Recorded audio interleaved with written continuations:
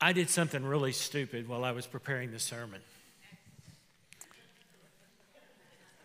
Who said they're not surprised? And I'm going to. I wanted to tell you about my favorite youth trip that I took, a high adventure trip down in the Big Bend, Rio Grande Valley. And I thought, I'm going to count the number of camps, retreats, speaking engagements, all ski trips, mission trips. And I got to 85 and I decided I'm just going to quit. That's way too many. In fact, one year, right out of seminary, I did 9 retreats, mission trips. They were not 9 retreats, 9 mission trips, but all together, there were 9 overnight trips, 4 of which were longer than a week. And I just thought, that was really stupid. I feel really tired. Now, you don't think that's funny. I think it's really, really funny in my own life because here's the deal. I enjoyed every minute of every one of those. But my favorite was going down to the Rio Grande Valley and going through the Santa Elena Canyon, which is a high adventure trip. Actually, it was a group of teenagers. We did some mission work in El Paso, came back to the Big Bend. We had hired a guide company that would make sure that we didn't kill ourselves on the whitewater. These are not canoes, but the big, huge rafts that they use, okay? It takes 3 days to get through the Santa Elena Canyon. Have any of you Boy Scouts done Santa Elena? Yeah, you've done. Isn't it fun? Yeah. Isn't it scary? A little bit, yeah. And the first day, they do a big training. And here's what the guy said to us the first day. He said, "These waters can be dangerous. Listen to every word I tell you. We will navigate. Paddle when we tell you to paddle. Stop when we say stop. Never, never take your life jacket off. If we let the waters just take us, the currents will crash us into the rocks. It can be very dangerous and sometimes deadly." I looked around and those kids' eyes were about this big around. Now, frankly, he was exaggerating. It wasn't nearly that dangerous. I would have never taken a group of about 40 teenagers on a trip like that. But it was absolutely incredible going through the Santa Elena Canyon and experiencing that, camping out on the shore. They would set up lean-tos, and this place was first class. I mean, they brought the food. They fixed steaks every night. The funniest thing is I had a 16-year-old girl that had, that kind of frizzy red hair, okay? Now, we told them ahead of time where we were going, the circumstances. She walks up to me the first morning with a hair straightener in one hand and a hair dryer in the other, and she says, "And what am I going to do with these?" And I said, "Michelle, I told you there's no electricity out here." And then she grabs her hair and says, "Then what am I going to do with this?" And it was frizzy the whole time. So it was great. And here's the deal, and the lead-in. In the same way, we cannot go with the flow of the culture and still live a Jesus-shaped life. We will end up on the rocks. Living for Christ requires intentional navigating. And oftentimes it is not on our own, but it's under the direction of those who have walked the walk, who have studied the scriptures, who have prepared themselves to lead others in the way of Christ. As God's people, we will sometimes stand out because of our actions, and it takes courage to go against the flow. And yet, the Jesus-shaped life is a different mindset than the ways of the world. We will be questioned at work, at school, and even by our families. And yet, it is worth it. The Jesus-shaped life it is beyond our greatest expectations. The promises that are before us are incredible. And so we're going to look at the Jesus-shaped mind, the Jesus-shaped life, and what it means for us in growing in the presence of Jesus Christ this morning. Let's pray. Lord God, may the words of my mouth, may the meditations of our hearts be acceptable in your sight, our strength, our Redeemer. May these words be your words, O God, Father, Son, and Holy Spirit. Amen. Sometimes it's fun to play the what if game, or if only. Do you ever play that game? If only I had a different job. If only I had more friends. If only I had more money. If only I had more time. I play that game a lot. Anybody else play that game? If only I had less stress. That's a pretty huge one. If only I had better health. If only. Here's what we know. And I don't know where they get these statistics, but 44% of those who win the lottery are broke within 5 years. 44%, almost half of those who win the lottery are broke within 5 years. Makes you want to go out and buy a lottery ticket, doesn't it? And 1/3 of those who win the lottery declare bankruptcy. Why? Their circumstances changed, but their thinking didn't. They got a lot of money, but they ended up right where they started because they didn't change the way they thought about money. Paul's letter is about a change of mind. Now, it's divided up into 4 sections, and there are those who have different opinions about why Paul writes this letter, who it's to. I happen to fall into the camp that it's more generally written for distribution among the churches. He writes it probably from Rome. And he writes it to outline his basic theology of salvation and the change that results because of it. First section is about salvation by faith. It is about justification by faith and by faith alone. Second section is his outline of what it means, the assurance, the promises of God's salvation. Third is his defense, particularly against the Jews who are attacking the presence of Jesus Christ and the change and salvation that Jesus can bring. And then the fourth section that begins in chapter 12 is a change in mind and a change, therefore, in behavior. Basically what Paul is doing is he's saying, okay, we're saved by faith alone.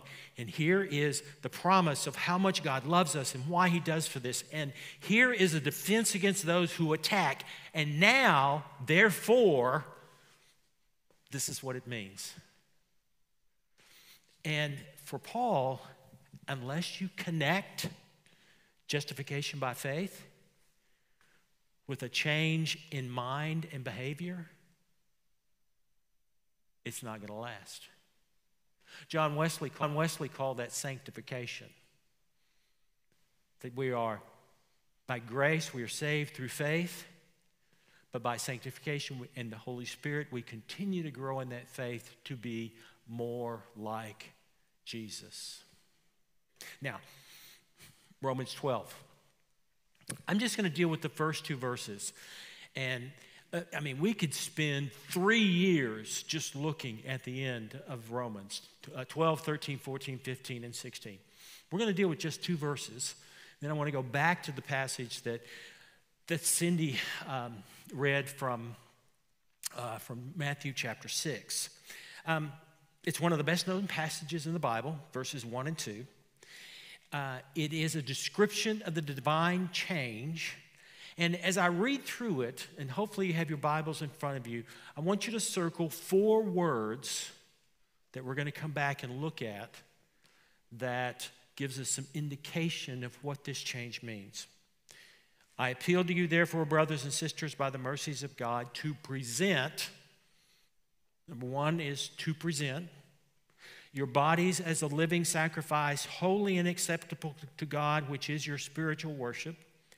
Do not be conformed to this world, but be, number two, transformed by the, number three, renewing of your, number four, minds, so that you may discern what is the will of God, what is good and acceptable and perfect. In other words, so that you may be shaped like Jesus. So let's look at the first one. To present your bodies as a living sacrifice, holy and acceptable to God. Here the Greek word peritismi, translated present, more literally means, hear this, more literally means to stand close. Now, in our language, when we present something, we're giving someone that, and it reads as if we are to give to Jesus our lives as a living sacrifice. In the Greek, what he's saying is that we are to move closer and closer because that proximity to Jesus makes a difference. To present our lives is to move closer to Jesus. And then as you read on here where it says, but be transformed, don't be conformed to the world, but be transformed. The Greek word metamorphosou, which is from which we get our word metamorphosis, which means a change from one thing to another, translated transformed, literally, also means to change after being with into what is intended. In other words, the closer that you get in metamorpho, the closer that you get to what you want to be in proximity, you will be transformed into that which you are in the presence. Paul is just confirming that this closeness to Christ, this moving ourselves into proximity of Jesus, creates a metamorphosis, a change within us. And then he uses this phrase, by the renewing of your minds. Renewing, anakosis, which translated renewing, more literally means to be renovated and remade, like you would renovate a house, which means sometimes tearing down and rebuilding, reconstructing. Typically, it's used to describe that which is not made completely new, but like new, okay? And when Paul uses the word nous, translated mind, Paul uses this word in his letters to describe that part of the mind that sees as Jesus sees. By the renewing of your minds. In other words, that as we get close, as we present, so we are made more to be like, in order to be remodeled to see as Jesus sees. Or to put it another way, I've kind of done my own little, not really a translation, it's more of just kind of a rewriting here. The closer we get to Christ and resist the temptation to be like the ways of the world, we literally take on the qualities of Christ. The closer we get to Christ, we are remade to be like Jesus and see the world as Jesus sees the world. The closer we get to Christ and resist the temptation to be like the ways of the world, we literally take on the qualities of Jesus. The closer we get to Jesus, we are remade to be like Jesus and see the world as Jesus sees the world. Simply put, living closer to Christ in faith changes our thinking and the way we see the world. Changes our thinking. You know, we are saved by faith through Jesus Christ, not any of our own doing, but a gift of God. We are saved. But to truly be changed, is to truly be like Jesus, is to change our minds.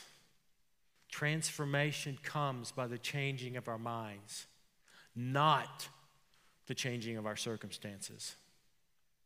And if you change your circumstances without changing your mind, sooner or later you're just going to end up right back in the same place.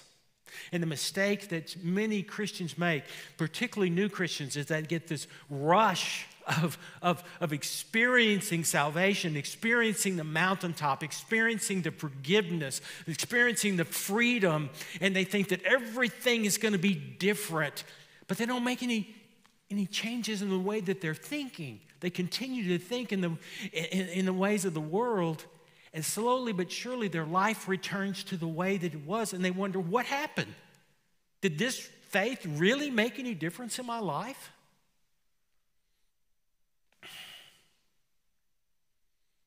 Unless we take those steps,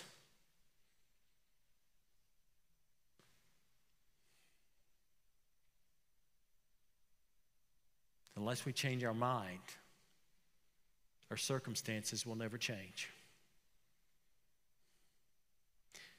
A Jesus-shaped life requires a Jesus-shaped mind. Now, thoughts are hard to control. And part of the reason for that is because we ingrain thoughts as habits. And we ingrain thoughts as habits so that we can kind of save brain matter. For example, when I come in the door, I put my keys and my wallet, my phone, all in the same place so I know where to find it.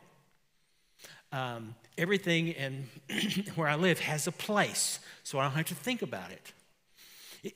I'm so OCD. My keys are always in this pocket, and my wallet is always in this pocket. Anybody else like that? I mean, yeah, see? Because I don't have to think about it. If I need my wallet, I just stick it in this pocket, you know. And if I stick my hand in this pocket, my keys are in there, I go, did I lose my wallet? And my wallet's in my other pocket, you know, or it's in this pocket, or, you know. We create habits. And the problem with habits is that we don't think about habits.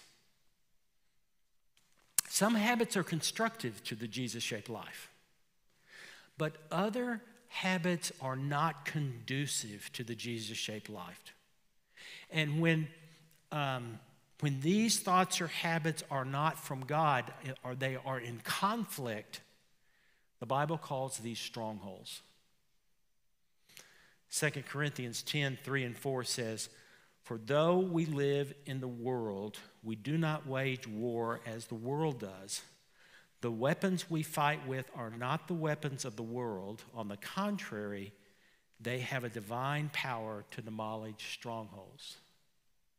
Now, no matter where you are spiritually on this, there are strongholds in all of our lives that we need to identify and to attack and begin to make the process of changing.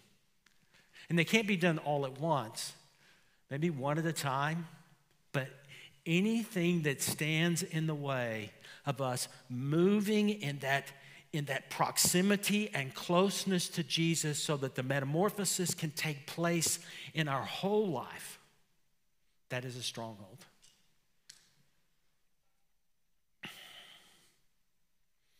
A stronghold is a lie that we believe. It is any mindset, value, teaching, or philosophy that opposes the truth of God. Something like, God really doesn't love me like he loves other people. That's a lie. If I do what God wants, I'll be miserable. That's a lie. God doesn't hear me when I pray. That's absolutely a lie. I can never forgive myself. I will never amount to anything. If something bad is going to happen, it's going to happen to me. Those are strongholds that undermine the power of God and the presence of what God wants to do in our lives. And every sin is some lie that we believe, and they are always untrue. Always.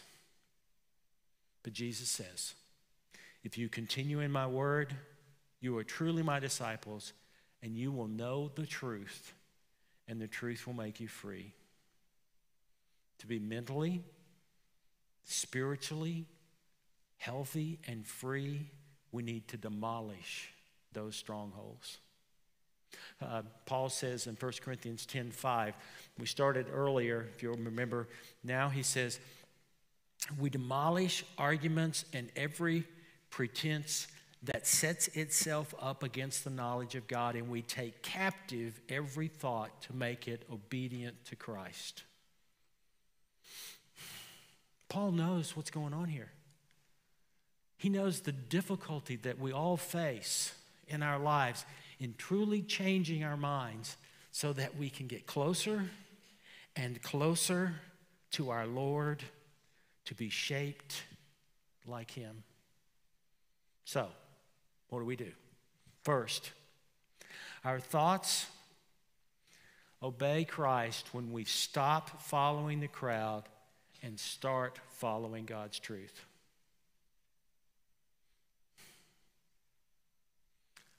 The courage to live differently than others comes from thinking differently than others. And there are some things that everybody knows that just aren't true, but we keep repeating them over and over. There are lots of things about God and life that everyone knows, and they need to be replaced with God's truth. That's why the true way to take down a stronghold is to pray. Every time we pray, a stronghold gets weaker. To read Scripture, every time we read Scripture or we hear Scripture read, a stronghold gets weaker.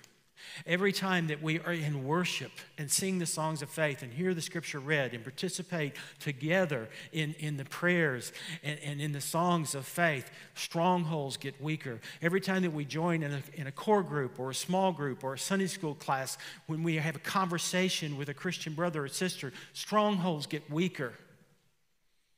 As we practice our faith, so those strongholds get weaker until they finally break. Second, test our thinking with Scripture. The very reason why we lift up Scripture is because it is a test for our lives. Because there's a lot of stuff going around in our world these days. And if we but test it by the Holy Scriptures, we know the difference between what is right and what is wrong. We know the difference between what is true and what is false.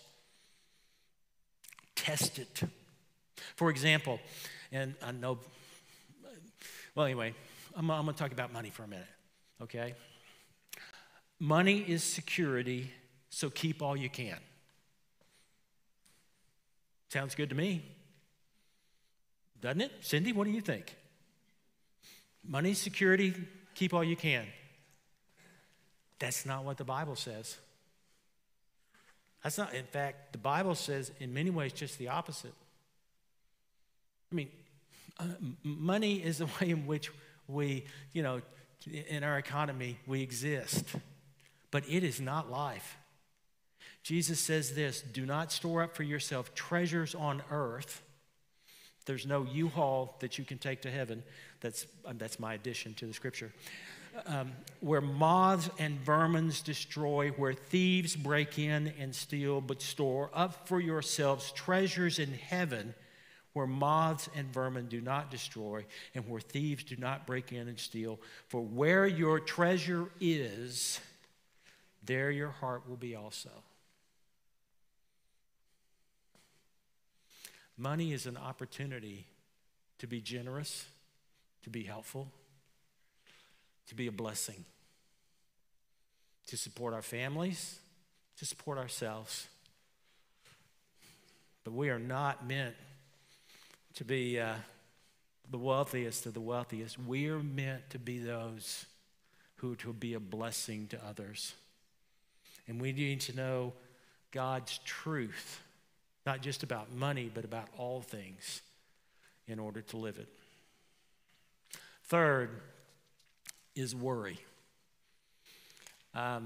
It's my opinion, and I could go on and on about ways that we can deal with strongholds, but to me, worry is one of the biggest strongholds in our society today. People worry about everything.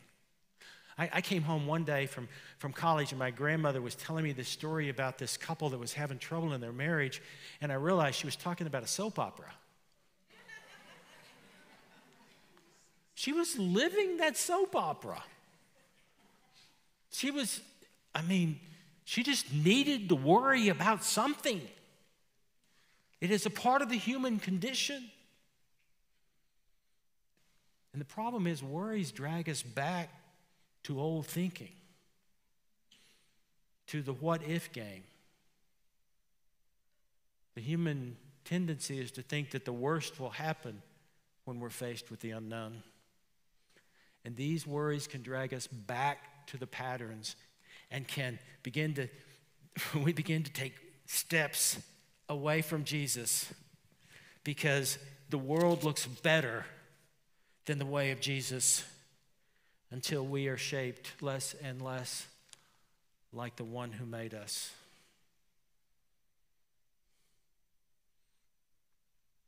God wants the best for our lives and will never give up on us. Never. At the end of the Sermon on the Mount, Jesus addresses worry when he speaks to our worries concerning the things of his life. Cindy read it for you. I think that all of us should memorize it. You know, he talks about what we shall eat, what we shall drink, what we shall wear. He talks about the birds of the air and how worry can just be a cancer. It can be a virus that eats at the very core of our faith. And he ends with this: but strive first for the kingdom of God and his righteousness, and all these things will be given to you as well. When we worry, let us look for the things of God. When we worry, let us turn to the scriptures. When we worry, let us pick up our phone and talk to a brother or sister in Christ. When we worry, let us lean upon each other.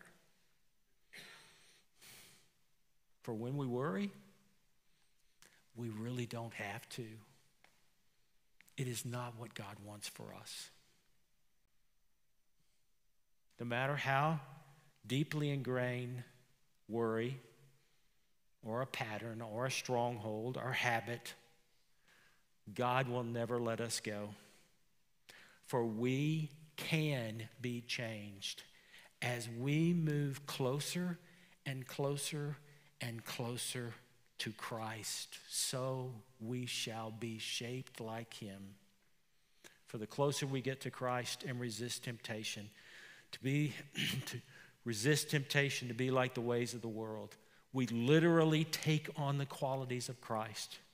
The closer we get to Christ, we are remade to be like him and to see the world as Jesus sees the world. To live like Jesus, we need to think like Jesus. To be shaped like Jesus. To think differently than the rest of the world.